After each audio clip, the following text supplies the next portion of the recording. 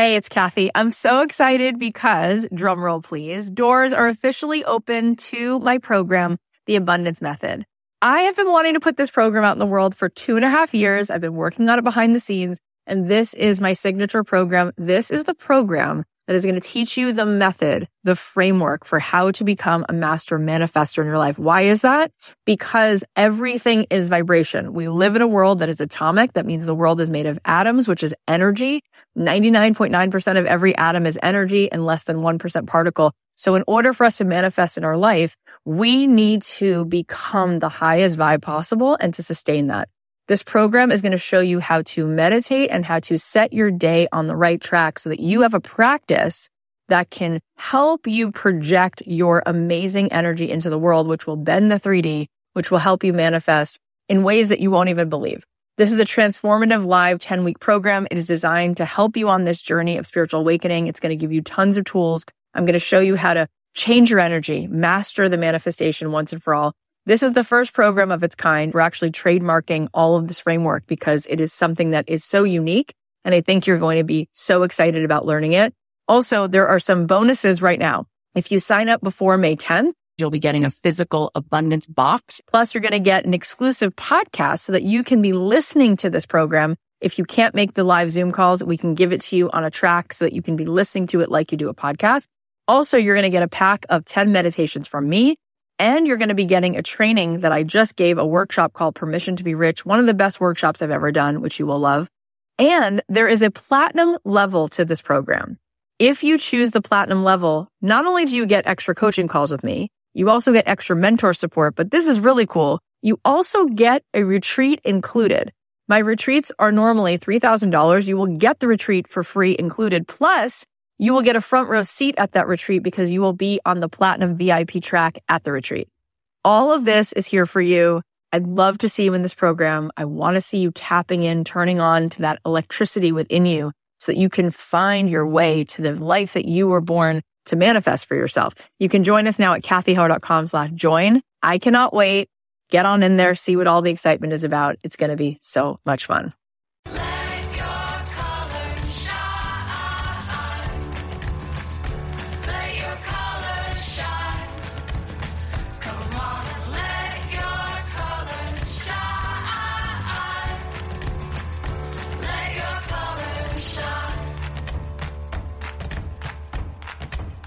Hey guys, it's Kathy Heller. Welcome back to another episode of Don't Keep Your Day Job. I am so excited for today's episode. You have no idea. We have somebody who I love very, very much on the show, and I know that you're going to love her. If you don't already know her already, you're going to be so into everything she has to say, so comforted by it. She's so smart. She's so wise. So we're going to get into that in a second. Before we do, I just want to say it is still the first week of the new year. I want to know how you're feeling. I know that there's still confetti on the floor and you are ready for what's next. I know that everyone's talking about what they want to change and all the things they want to achieve this year. And I'm super excited for you. And I salute you for having the courage to level up like that. And also having that self-awareness, which not everybody has. Really, really cool. All that being said, please don't forget how much bravery it took for you to get to this point right now. Please don't overlook the heroic journey that led you here and how you so fiercely navigated everything that's come your way. It took so much strength. It took so much strength for you to say yes to things and open your heart the way you've already done. So just take a minute to acknowledge the battles that you fought and the way you stayed the course through all of that. My friend Jeff Goins, he's been on the show before. If you haven't heard that episode, you will really enjoy that. He said, often we move the goalpost, it's such a bummer. We get to where we wanted to be, and right when it's time to celebrate, we just move the goalpost just a little further. So we never really enjoy the satisfaction of having gotten to this point. And I'm super guilty of this. And I think in general, even if we don't hit our goals, we're overlooking some of these huge hurdles that we've already passed. And I just want you to know that you're doing great. And I don't want you to overlook all of that. So go ahead, change things, reach for the stars, do it all. But please don't forget how far you've come. And please don't forget, email me your story. I want to hear what you've done. I want to hear what's happened since you started listening to this show. Now, some of you may have just started and you're like, Kat, give me a break. I just got here. But those of you who've been listening to this podcast and taking action, we would love to feature you and interview you on the show. So I'd love to hear what has happened, what has transpired, and the successes that you've had. If you've made tremendous strides, like Greg Franklin with his cheesecake or Becky Scott with her movie, if you've left your day job, if you opened your store, if you made your film, whatever these big moments have been, we want to hear from you. We want to champion what you're doing, and we want to interview you and have you on the show. So please go ahead and email us at hello@don'tkeepyourdayjob.com. I look forward to possibly talking with you and having you on the show. So let's dive into today's guest. Her name is Emily McDowell, and I'm such a fan of who she is, and I'm so glad that she is in the world. She's a writer, illustrator, and she's the founder of Emily McDowell Studio. She makes the most perfect greeting cards that say exactly the thing that you really want to say, but you just don't have words for it. Honestly, she's a genius when it comes to those moments in your relationships when you're like, I should give this person a card, but I don't want it to seem overdramatic or sappy or inauthentic. Emily has a brilliant way of keeping it real, both in her work and in person. And that is why I think she is so successful. Let me give you an example of a few of the things that I love that Emily has made recently. One thing I posted of hers on Christmas, she put something on Instagram. It said, if you are reading this from your hiding place in the bathroom, on the back porch, or in your childhood bedroom because you cannot spend one more minute with your relatives, that is totally fine. You're doing great. You have built a life that works for you, and tomorrow you get to go back to it. So Emily posted that, and then she also posted a card that she made, which is a picture of two people hiking up a mountain, and it says, this card made me think of us and how we would never do this. And that made me laugh because that is so a card I could give to my husband any day of the week. One of her magnets that I have on my fridge says, behind every great woman is another great woman replying to her frantic texts in the middle of the night, which I just loved. I just love her work so much. I talk about her all the time on the show. So if you've been an avid listener, you've probably heard me talking about her, but I can't wait for you guys to hear this whole story and how she started, not knowing how she'd get to where she is, but what has happened to her just in a few short years is nothing short of amazing. You might have heard of her empathy cards, which were featured on places like NPR, New York Times, Good Morning America. We're going to get into all the details of why those cards are really, really special. She also makes mugs, journals, magnets, tote bags, and so many more amazing things. If you go to her Instagram, you're going to be like, I have to have all of this. I know you guys are going to love her work so much. So after you listen to this episode, make sure to check out everything that she has going on at emilymcdowell.com. So now, without further ado, please welcome the incredibly kind, wise, generous, spectacular Emily McDowell. I am so excited right now because Emily McDowell is here. Hi. Hi. Hi. She's so cute. But beyond the face and the glasses and the polka dots, she makes things that I'm in love with. So let's go back. What would you say sort of was the seed that got you to be here? Well, I worked in advertising for almost 10 years. I was a art director, then a writer, and then I became a creative director. And I had just gotten a promotion, and I got to a point where I realized that this place that I'd been working towards for 9 years was actually not the place I wanted to be. I looked around and was like, oh, I climbed a ladder, and the ladder was like leaning against the wrong wall. So you quit your day job, basically. So I did.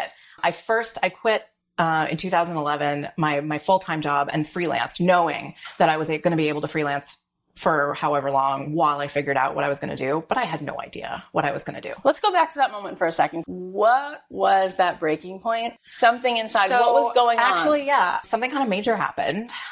For a long time, I had been varying levels of unhappy, but I probably would have stayed had it not been for my college roommate got cancer, and she died 3 months after being diagnosed. And that was a really obviously terrible and intense scenario. So this is someone you had been friends with since college? Yes, this was one of my best friends. Had been one of my best friends since we were 19. That's so terrible and scary. And interestingly, so I had cancer when I was 24. I had Hodgkin's lymphoma. And after my chemo and radiation, I'm probably the only person who ever had cancer and went into advertising. Like, to be honest, but it was because I needed health insurance. And that's cut to your best friend dies of cancer. Yeah, it was miserable. Awful. But one of the things that happened was I had kind of a delayed reaction. It was almost like the universe sort of slapping me and being like, hello, wake up. This happened to you and you were lucky enough to live and you are not doing a thing with your life that you love. And and she didn't live, and she isn't going to get to do the thing that she loved. And she was an amazing, like, I can't really talk about her because I will totally break down, but she was amazing. And one of the things she said to me before she died was, go do what you're supposed to do. And so I quit my job, and I knew I could freelance. So it wasn't like I'm walking out the door and doing a Jerry Maguire and being like, peace out. I have no idea where, like I had a way to make money if I needed to, which was amazing freelancing. That her tragedy, it gave you life. And after already living through that, like you said, you got it when it happened to someone else. Yeah. And she gave you that permission slip and said, go live your life. Yes.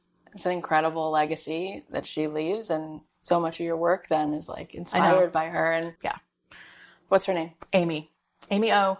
I just like really wish she was here. But, so that was my catalyst for this. So important. So you said to yourself, I'm done. Yeah. I'm going to leave this job. And you decided you're going to go freelance. Mm-hmm. Wasn't that scary? It was scary. And at the same time, I knew I could find work. Like I had friends who were freelancing in the industry a lot. Like I'd freelanced before in between. The piece that was really scary was like, well, what the hell am I going to do next? And I just really I read an article about like what to do when you don't know what to do with your life. And it said, go back to the things you loved to do as a kid. Like, what did you love to do as a kid? And the things I loved to do most as a kid were writing and drawing pictures. And so that's what I started doing.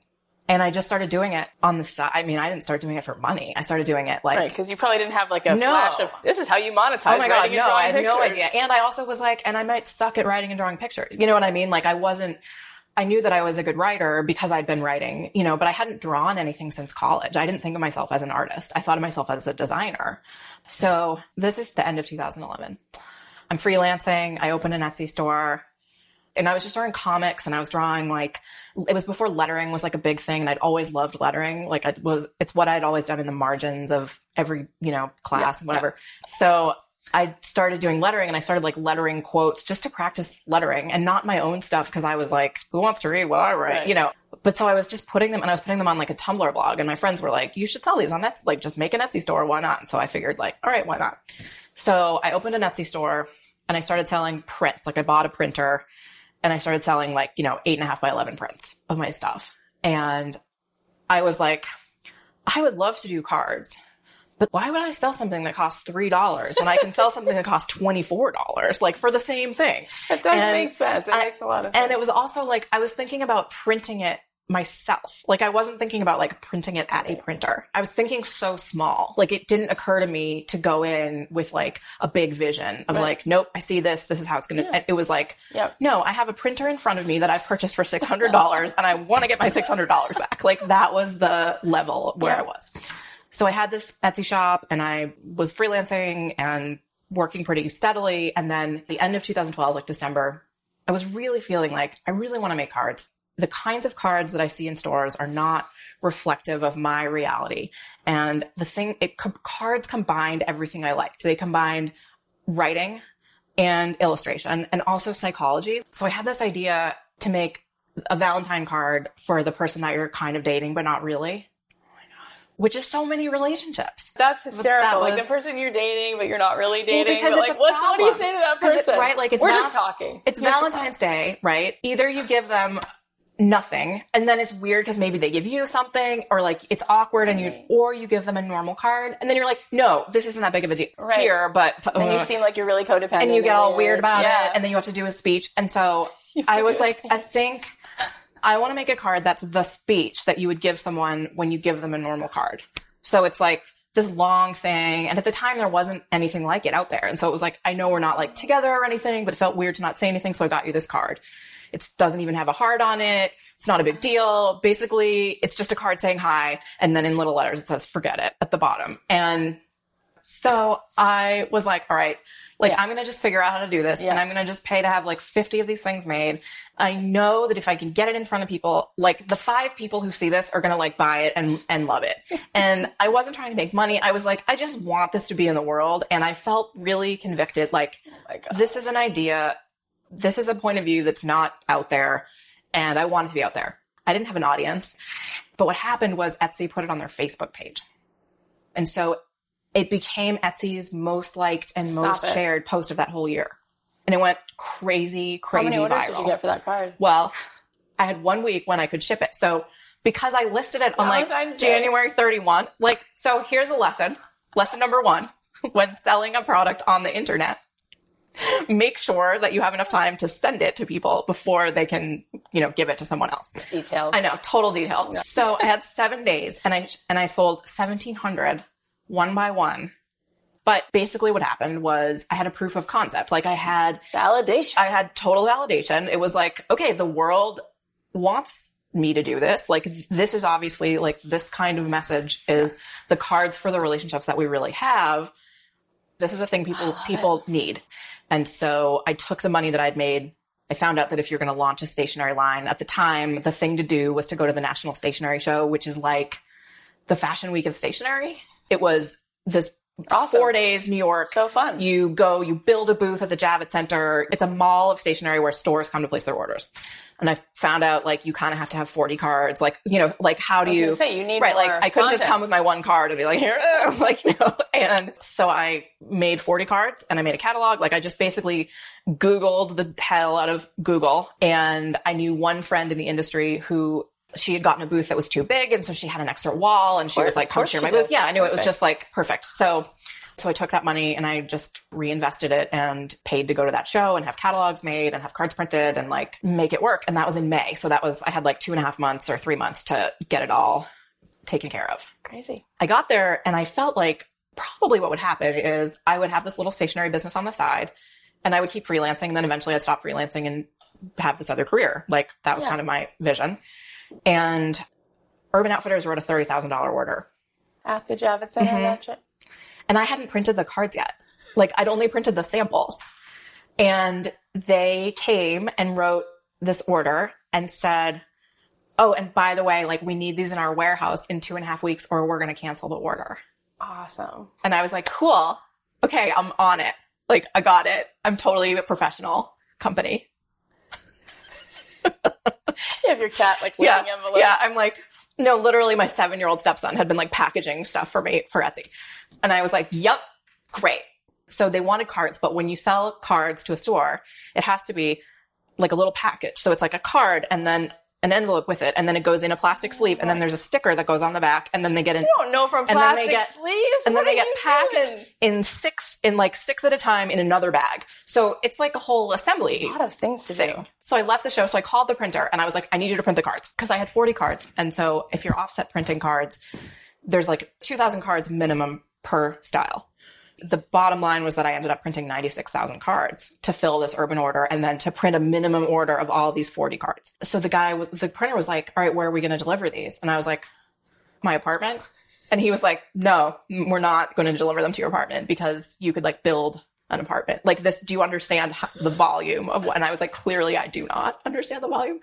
And it was like 2 pallets stacked this high. There goes your living room. It was like a bunker. So I needed to find a space. Yeah. I was like, so I needed to find a space. And then I needed to figure out how to assemble all these cards and get them to Urban Outfitters. That's crazy. And a friend of mine, so I live in LA, and a friend of mine had a space. She's a painter, and she had a space in like a kind of falling down warehouse district building before the warehouse got super fancy.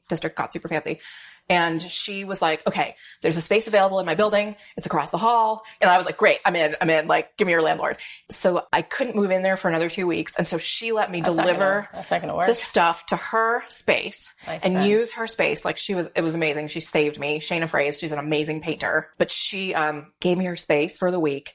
And so I put like a thing out on Craigslist that was like, hey, I need people. I'll pay you $15 an hour. I'll feed you pizza. Please come and assemble some cards. Like, I need help.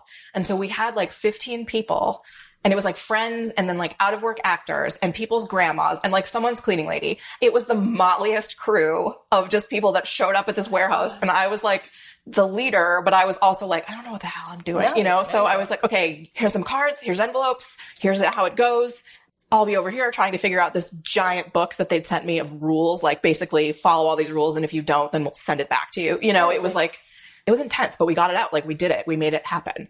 What were some of the big milestones from getting that warehouse and then where you are now? So the growth points happened about a year and a half after we launched empathy cards, which are our answer to traditional sympathy cards, which kind of suck and are like not helpful. Yeah. They're cards that you give that are designed to give to someone who is going through something really terrible, like a massive illness, or they're grieving, someone died, or a divorce, or like just something where a get well soon card doesn't cut it. Like if you might not, you're like, cool, thanks, I'll try.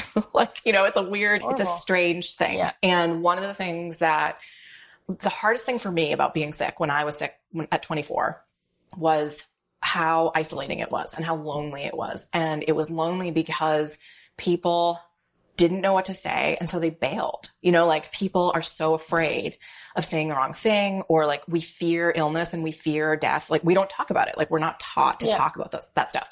And so it was really lonely, and I blamed myself. I mean, like my takeaway coming from that was I wasn't good enough. Right. If I had been a better friend, if I had been like, you know, cooler, better at having cancer or whatever, like, you know, like this wouldn't have happened. And then when Amy got sick, that was my like, oh my God, this had nothing to do with me. This is all about, we don't know as a culture what to say. We don't know what to do. People don't know how to show up in this way because we don't get taught how to talk about it.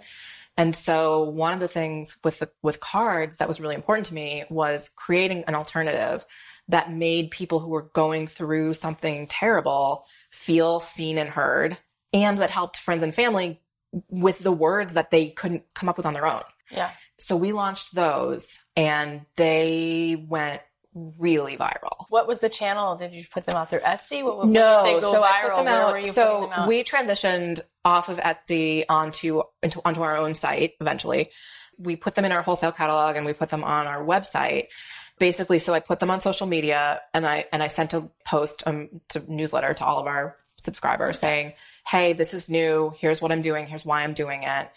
Share this if you feel compelled to, like if this resonates with you. What year is this? This was early 2015. Okay. And people just started sharing like crazy. And then Brene Brown shared them to her mailing list. Okay. Yeah, which was like, okay. Yeah. No mic drop. Mic drop. Yeah. That's crazy. So that, No and then big that deal. started this wave of like press. And Wow. I was on Good Morning America, and like I've heard of that show. Yeah, NPR, like All Things Considered, and it was in 33 countries. I did media in 33 countries. It just kept going and going and going, and it was like I would never have predicted that it was going to be so cross-cultural, like that it was an issue that wasn't just an American problem, but that it was just like a really universal struggle with what to say and how to show up and like how to be there for someone who really needs people to be there. Yeah. And I think this is like the crux of why I wanted to have you on the show. And I'm so happy that, you know, it just came out in this most incredible story how this unfolded. But one of the reasons I love that Valentine's card and every single thing that you post is because it is so real. It's not like trying to be real. It's just extremely honest. And I think that you are such like a beacon of light in a time where, you know, our suicide is at an all-time high, or a 30-year high. I think showing your own like feelings of inadequacy or talking about what really is going on and not trying to make it pretty, just saying it like it is. It gives people a tremendous feeling of comfort because they don't feel so alone. Yeah. Permission to be them, you know? Exactly. Like, right. And you're such a great example of when you have the courage to just say it like it is. It's amazing how people are like, great, that's amazing. And you're like, what did I do? Like, but what I did is I just said something that made you feel like I was being honest. And now you feel seen because I'm talking about what I'm actually dealing with. Yeah. Representation, like seeing yourself out there in the world, like seeing yourself makes people feel, makes me also feel, oh, I'm not the only person who feels this way. Like same, you know, oh my God, I'm not the only person. in the world that feels like this. Let's talk about this for a second, because I wish that everyone listening to the show and watching the show would take a page from your book and have the courage to do that more. I think people second guess that. So we have a lot of overthinking, a lot of self-doubt. What would you say to someone? How would you encourage them to be braver and to say what's really going on? Like, how do you help somebody to do that more? Well, this is really interesting because I was having a conversation the other day with, I have a mentor named Robin Rice, and I was asking her the same question because I am in a place where I'm not pivoting, but I'm going to be doing maybe a podcast, maybe other kinds of media. Like I'm looking at kind of expanding what I'm doing after I now have less responsibility of running the company and so I have more time. But I've been having a lot of fear around it. Just second guessing, just same things, like who am I to think X, And she and I were talking about this concept of it's not caring about what people think. Like you're going to care about what people think, but caring more about your mission and your purpose and like who you are and what you want to do. The trick isn't caring not at all about what other people are thinking, but it's caring more about where you're going and your own conviction than you care about that other stuff. And I really love, to go back to Brene again, but like in her not most recent book, but the book before, it's basically all about getting in the arena and getting up, right? And it's the Theodore Roosevelt quote about people who get in the arena and do the work, and that people who are doing less than you are the ones who are going to be critical. Like it's never people who are doing more than you. It's never people who are in the arena as well, trying to do the thing. It's always people who are sitting on the sidelines who are going to be critical and who are going to be, sitting there armchair quarterbacking you. Yeah. And really their opinion, it doesn't matter. It's the people who are in the arena doing the thing. Yep. And to be in the arena and be doing the thing, like we get one shot here. This is our opportunity to be fully present in our lives and to be who we are. Yeah. And that's the thing that keeps me moving forward more than anything is like, I don't want to let some random person on social media prevent me from not doing what I'm here to do. 100%. That's the dumbest reason. And the irony is that when you started, you're not a person who is an expert in empathy. You don't have a PhD. No. You're just a person who shared something that felt really honest for you and did it in a way that was creative. And people are like getting up out of their chairs, like, standing ovations all over the place because it resonates. And I kind of feel like that's all that needs to happen is that transaction between two people. Like you do something that makes someone else feel something that helps them, betters them, gives them hope, encourages them. That's it. You don't need to be an expert. So what is your advice to creative people? People look at you, they'd want to have like an ounce of the success that you have. What would you say to somebody who they'd love to make their art, something that they could live off of? They'd love to do something with their ceramics, their dance, their music, but they're not. What do you think is in their way? And what would you encourage them to do? Make the stuff. That's the thing. We get in our own heads and we get in our own way, and the thing that ultimately stops us more than anything else is our own second guessing. And if you put that aside and just think, I'm going to put that in a box and like, I'm going to stay over here and make my stuff and I'm going to do what I love to do and not think about it from the perspective of like, I want to do what people want to buy. Like, because I think you can be successful, of course, making something that you think people want to buy, and there has to be some sort of strategy behind what you do. But I think that it's a lot harder to love it if it doesn't come from a place of what you love to begin with. Mm-hmm. Now that's an interesting question because talking about empathy, the other thing Seth Godin said on the show is that at the crux of any successful endeavor is radical empathy. That marketing is empathy. Yes. But where is that sort of balance of what you just said? Because as an artist, you do want to encourage people to follow what feels good. And at the same time, if you're as successful as you are, there has been definitely an audience response. You built it together, right? You've gotten that validation. You make more of that. How are you thinking about that in order to generate something that you think someone else might like? Basically, I'm always trying to solve a problem, with our products. So even if it's like a mug, you know, even if it's something that's not thought of traditionally as like solving a problem, because if you can make a product that solves a problem, you have a successful product. Oh my God. And I love that you're saying this because I've always said this, but the fact that you're saying it and applying it to mugs and things like that, I would sometimes say, but wait, how does that apply to a mug? You know, how does it? I mean, does it cure cancer? No. But thinking of a broader perspective, a loose perspective of this thing, right? A mug, say you have it on your desk at work and you have something on it that represents who you are, that feels like it says to the rest of your coworkers, like, this is me. This represents what I think about the world. This represents like my values, you know, like what I think is funny, my sense of humor. This is shorthand for if you don't know me, you don't know me very well, right? Like I can put this mug down and you can surmise some things about, it's like shorthand for like, this is what I find funny. Yes. And it's a tool that helps people, like a mug with a funny thing on it that other people are like, oh my God, that's a funny mug. It helps people relate to each other, you know? So it's not about the drinking vessel. I mean, obviously it helps you drink your coffee, but when I think about it, it's what does it communicate? What is this? How does this communication happen? Like, I mean, cards are a really fun thing for me to do because it's all about a one-to-one relationship. So it's all about like, what I want is for someone to look at this card and think, this is like, this person's been reading my diary, but it's like the best version of me would say this. And feeling like I have to buy this for my friend because this just like encapsulates our relationship. Awesome. So cool. I feel like you're so good at, you know, words and copy and all of that stuff.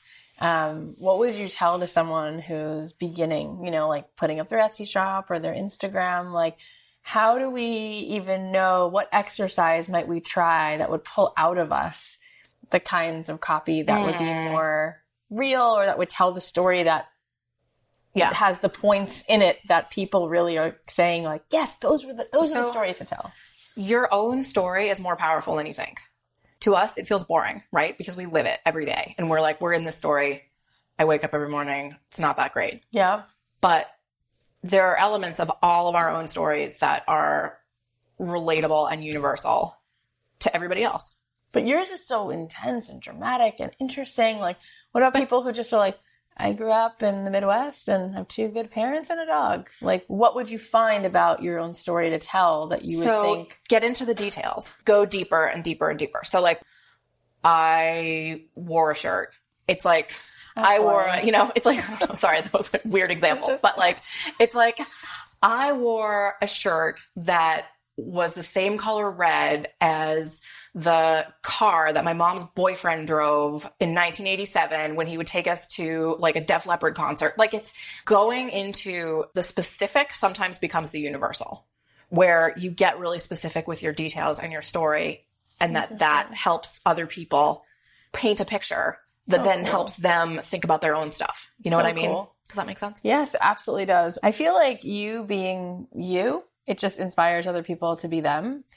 Not only because of everything we just talked about being authentic, but also just seeing someone happily living their life, being a creative person, I feel like shows other people like, oh, that's so cool that Emily McDowell makes her living making these things. That means I might be able to do that. Mm-hmm. And I think that people watching do want to do that. And they tune into the show because they do aspire to do that. What advice do you have for them? Because I think people stay at those day jobs much longer than you did. Yeah. And they don't think that it's really possible. Yeah. You know, there's a part of them that's like, well, maybe it happened for you because you're so amazing, which you are. And you were at that thing, and then Urban Outfitters, and then Brene Brown, and Etsy puts you there. But what would you say to that person who looks at you and goes, I really want to quit my day job, and I want to be able to do something similar or even kind of like what you do, but I don't really think it's possible?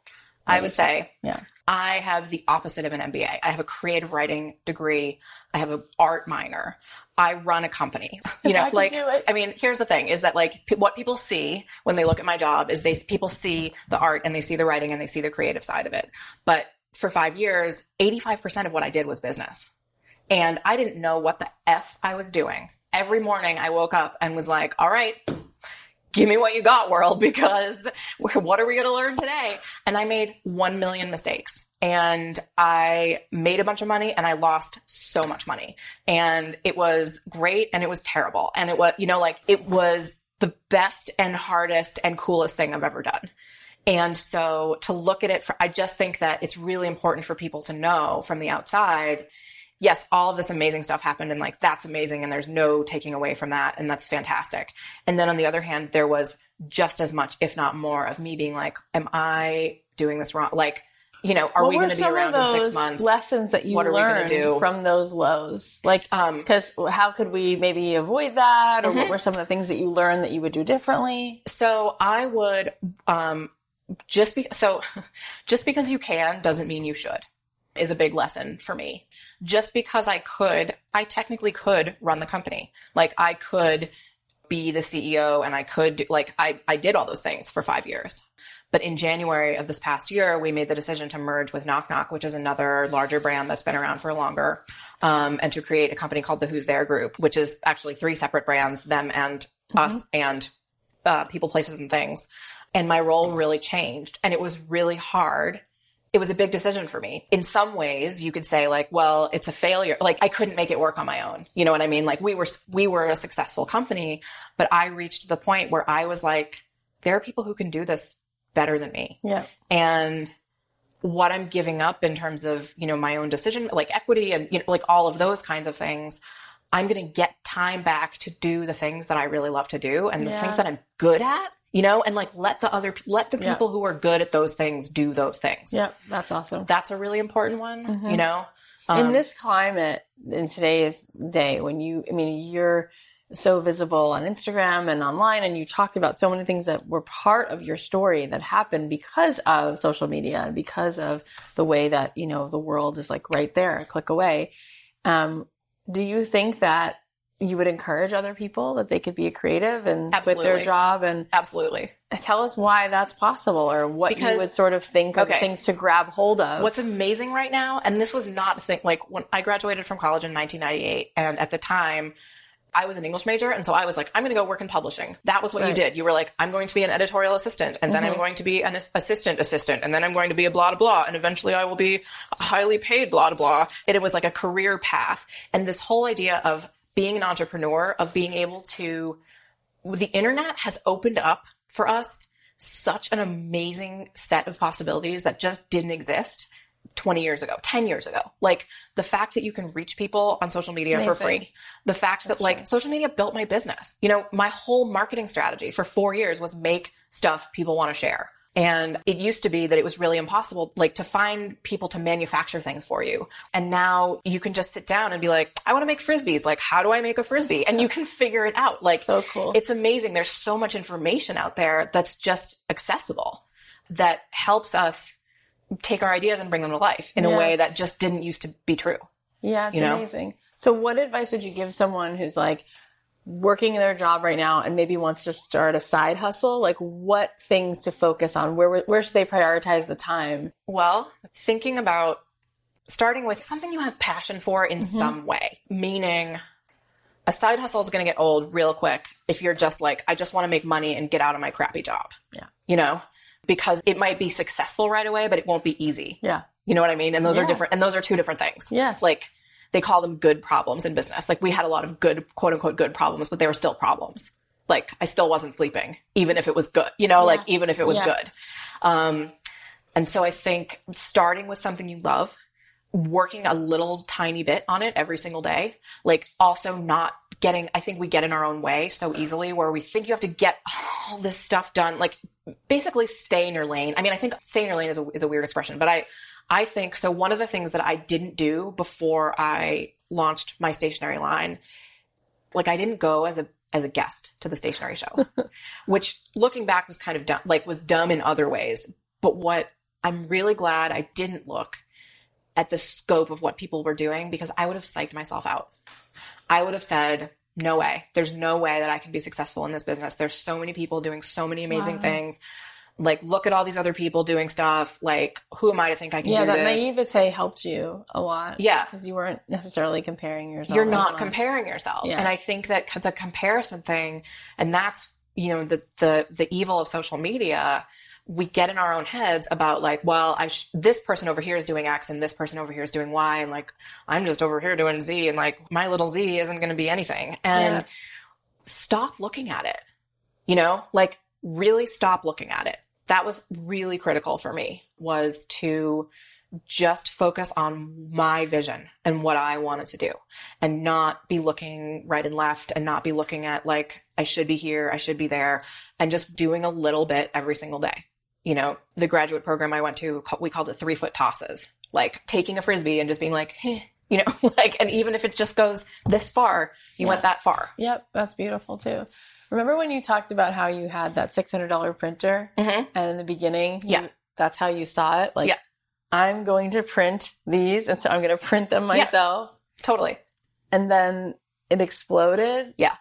So I feel like one of the biggest impediments to having what we want is how far we can see. Oh my gosh, for sure. And we basically build what we can see. Right. So if people think that one day the most they can do is be a pizza delivery man, they'll build a life toward that. You know, if you can all of a sudden think of the idea that you could have a printer outside of your own little printer, next thing you know, it grows and grows. Right. And you don't need to know how you're going to get there. I think that that's like the hugest, I think that's a huge thing too, is like, you can say, oh my God, but how? Like, how could I do that? I want to be in 1,800 stores. Well, how do I do that? Right. You don't need to know how to do that. You just need to know how to Google a printer. You need to know the one next step that you feel like. Because what happens? Because those they build on each other, you know? And if you hold the vision, like if you have the vision of like, this is what I want to build, which I did, you know, I did have a vision. That's what I was going to ask you.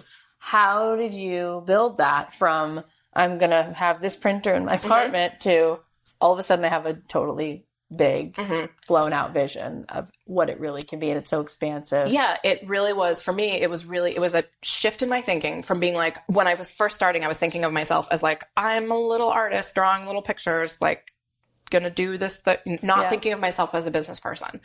And then it was this left turn of like, wait a minute, why can't I be a business person? I can be a business person. And what did that? Was it a movie? Was it a friend you talked to? Was there a magazine? Were you walking down the street one day and you've got...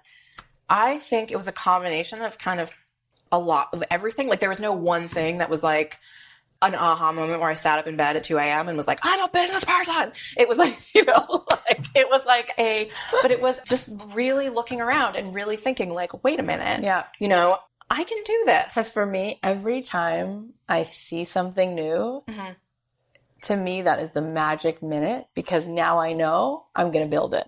Yeah. But I have to be able to see it. Yeah. I wondered if we could just like keep sort of understanding, because I think that there is a spiritual technology. I think that there is. Absolutely. Right? I'm like 100% it's not just about building the legs of this table and getting the wood. There's building things is also like an internal thing as well. Right? And it's an energetic thing, you know? Right. So how would you describe that?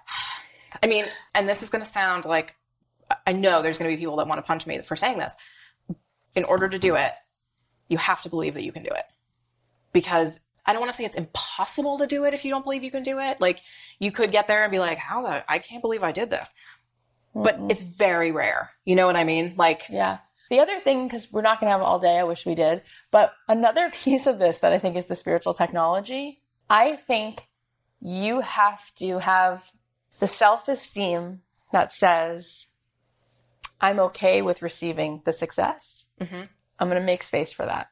Yeah. I'm not going to have, there is a shame that people have around wanting for things. You know how people are like, it's okay. I'm just going to smaller. Yeah. Right. Hiding under the table. Like, and I'm eventually going to disappear. Yeah. Right. Like we feel on some level like we're doing something better for humanity if we just take a tiny piece, or if we just settle, or if we just, you know what, we'll just have a little. And I think that there's something about how what we have in our life, it's a reflection of what we feel we deserve. Like you're tolerating it, you know, or you're not. And you obviously broke through that, because look at you, like you're doing great. How do you think you were able to do that, especially as an artist, especially as somebody who comes from a background where people are like applauded for, you know, the struggle? One of the things that was really instrumental in shifting my thinking was I did a spiritual psychology program. In Santa Monica? Yeah, I heard about this one. Yeah. So that's so cool. I did USM. So right around the time I was quitting my job, I decided to start this program. Figured it out. And it was funny because my intention with starting the program was I wanted to help me figure out what to do with my life. But I dropped out after the first year because the company took off. Like, it was all sort of happened at the same time. Stop it. And so I didn't have time to really do the program. But a big thing for me in terms of my own shifting my own thinking was recognizing where I was addicted to my own suffering. That is so true. Like, this feels bad, but it also doesn't feel scary. And I also don't have to necessarily take ownership of these decisions. If I'm a victim, if someone did this to me, then therefore I don't have the responsibility of getting out of it myself. Oh my God, please keep saying that. You're going to save people's lives. That's incredibly brave. I didn't invent it, but, no, but you said it, you owned it, and you've gone and lived it. That's true. So that's what's really awesome about it. So you got that. So how did you start applying that? I mean, I just really started looking at the decisions that I was making and the ways in which I was contributing to my own suffering. You know, it's not like bad stuff doesn't happen. Bad stuff happens, and bad stuff sucks, you know? And it's not like having a spiritual perspective doesn't mean that you think stuff doesn't suck. It sucks. Yep. But it also means, okay, how am I going to get myself out of this? You know, and I've had clinical depression since I was 12. I've been on meds and, and so I have that. And I don't think that like spirituality is a cure for depression. I think they're two different things. But there was also, it's one tool. But it's one tool. It absolutely is. And it's one tool that has helped me, you know. How does it help you in those moments where those old sort of neural pathways come back? How do you apply that in So the first thing is identifying when that happens. Basically catching the spiral as early as possible. Yeah. And that's a huge part of it, really, is the awareness of the spiral and the awareness that you're doing this. Like, the awareness of, like, having the first thought, and then, like, 5 minutes later, when you're, like, rocking in the closet back and forth, like, my life is terrible, I'm awful, I'm never leaving the house again. You did something in your own head. You told yourself a story in your own head that got you from point A to point B. There were no new physical things that happened in the world to you between having the first thought and then being in, like, the bottom. It all came from in here. That's crazy. That's so smart. The fact that you're saying, have the awareness and then put it on yourself. Like, you're telling yourself a story so you can stop. Right. I think that's extremely empowering to people who are listening. First of all, it makes it very normal. You're okay. You're okay when you feel sad. We all feel sad. Emily and I feel sad sometimes. It's not about not feeling sad. Right. And owning that and naming it is helpful. But this is very freeing, because if you can start to be aware of that and in the moment, notice it and notice that you're telling yourself a story, and then it gets a little bit easier every time. Like, the quicker you notice, the more you do it, the more you consciously do it. Because I was a spiraler. I mean, like, I was an awesome spiraler. I was really good at it. And I really tortured myself for years and years and years and years. Same. And I know I started with awareness, and I started catching myself earlier. And the earlier you catch yourself and the more you do that, the more your brain gets used to doing it. And so the less hard it is. Because in the beginning, catching yourself is really hard. And then even getting yourself to the point where you're like, okay, I caught myself. Now how do I stop thinking about this? It's work. You know, like, it's mental work in the beginning. Like, you really have to think about it. But you don't have to think about it forever. Like, the more you do it, the easier it gets. And now I feel like I'm in a place where the thoughts still come in, but I catch them way earlier. And how can they apply that? What is the lesson in that? I think the lesson is, it's basically having the belief in yourself that you can do this, right? Like, the belief in yourself that you can break out of your job, break out of whatever it is that's keeping you in a life that you don't want to be in, and create something different. It all starts with being able to believe in you and believe in yourself and believe that you can do it. Right. And in order to believe that you can do it, you have to feel like you can control what's in here. And like you said, that we have something to do with our own suffering, and that we are in control, a big part of that. And you got that. And that awareness and that responsibility kind of allowed you to create new things. Right. There you have it. You're amazing. Thank you so much for being so Thank brave, you so much nice, for having so me. generous, This was so funny, fun. So everything. This was so fun. Tell us where we can find you and all your things. You guys can find all of our things on EmilyMcDowell.com. And then there's also, we're in a ton of retailers, and you can find a list of those retailers on our website. If you go to the bottom of the footer and you click retailers, that takes you to the retailers page, and there's a whole map and all that stuff. So you can find us online and then also all over. Yes, we try to make it clear for people. Thank you so much for being here. Thank you for having me. I really love talking to you. This was so fun. Gosh, I could really talk to Emily all day, every day. Like, I just feel that because she's so honest, it makes me just feel relieved. Like, I can just be myself in all my messiness and broken parts, and there's just another human being like standing beside me, being honest and awesome. And I just so applaud her. She's so fierce and cool and smart. So here are some takeaways. Number 1, when you're feeling lost, go back to what you loved to do as a kid. Number 2, you'll always care about what other people think of you, but you should care more about your mission and your purpose. Number 3, start with making something you love. Number 4, a successful product solves a problem. Number 5, your own story is more powerful than you think. Sometimes going into the details makes it more universal. Number 6, just because you can doesn't mean you should. Number 7, stay in your own lane. Stop looking around and focus on your vision. Number 8, you don't need to know how to get there. You just need to know the next step. Number 9, build awareness around your crazy thought spiral. You don't have to stay addicted to your own suffering. And number 10, believe that you can break out of the life that's holding you back, and believe that you can make your dream job a reality. So we have all these takeaways and some discussion questions on a cheat sheet, which you can download through the link in the show notes. And if you download this cheat sheet, we'll also keep you in the loop with any cool announcements from Emily, like that podcast she was talking about. It's going to be amazing, I'm sure. So please be sure to sign up and you'll get all those updates. Also, there's something super exciting I want to announce. We have the full unedited version of my conversation with Emily on video, and it's now available to watch on YouTube. So if you go to the show notes, you can find a link to that video. I really want to do more video content this year, so make sure you subscribe to that YouTube channel and you'll be able to see when we post more videos. And if you haven't grabbed your ticket yet, then come on over to DreamtopiaWorkshop.com and make sure to get your ticket soon because the early bird discount is expiring Friday night at midnight. So go to DreamtopiaWorkshop.com and use the code EARLYBIRD, all one word, at checkout for $54 off your ticket. This is going to be 2 days of healing, 2 days of inspiration, 2 days of you hanging out with some incredible human beings and really getting clear about how much is possible for you and how incredible you already are and what you can do with the awesomeness that lives inside of you. I cannot wait to see you guys in LA at the Harmony Gold Theater, March 14th and 15th. You can go get your ticket at DreamtopiaWorkshop.com. I cannot wait to see you guys in March. Guys, if you love this episode, do me a favor and do your friends a favor and share this podcast with them. Tell them how it's changing your life. Tell them that it's free to listen, because the more we can inspire and help other people do what they love to do, this world is going to be a much brighter, more joyful place. You guys with me?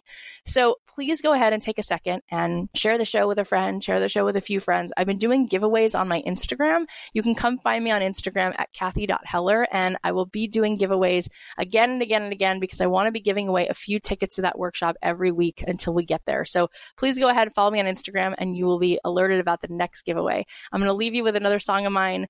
I hope you guys have an incredible weekend. Please don't forget to email me your stories. We would love to feature more and more of you on this show and interview you and put you in the hot seat and give you a chance to talk about what you've done since listening to the show, what strides you've taken. So please go ahead and send us your story to hello@don'tkeepyourdayjob.com. When you write the email, just put the subject as success story with an exclamation mark.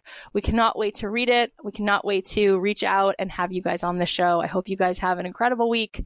Don't forget to celebrate how awesome you already are. Go back and listen to this if you want to, or to the other episodes that we've done to just remind yourself of what is possible. And sometimes, like Emily said, it just takes that next step. You don't need to know the full how. You just need to follow your curiosity and trust that you will be led to where you can serve the world and find your joy. I love you guys, and I'll talk to you on Monday.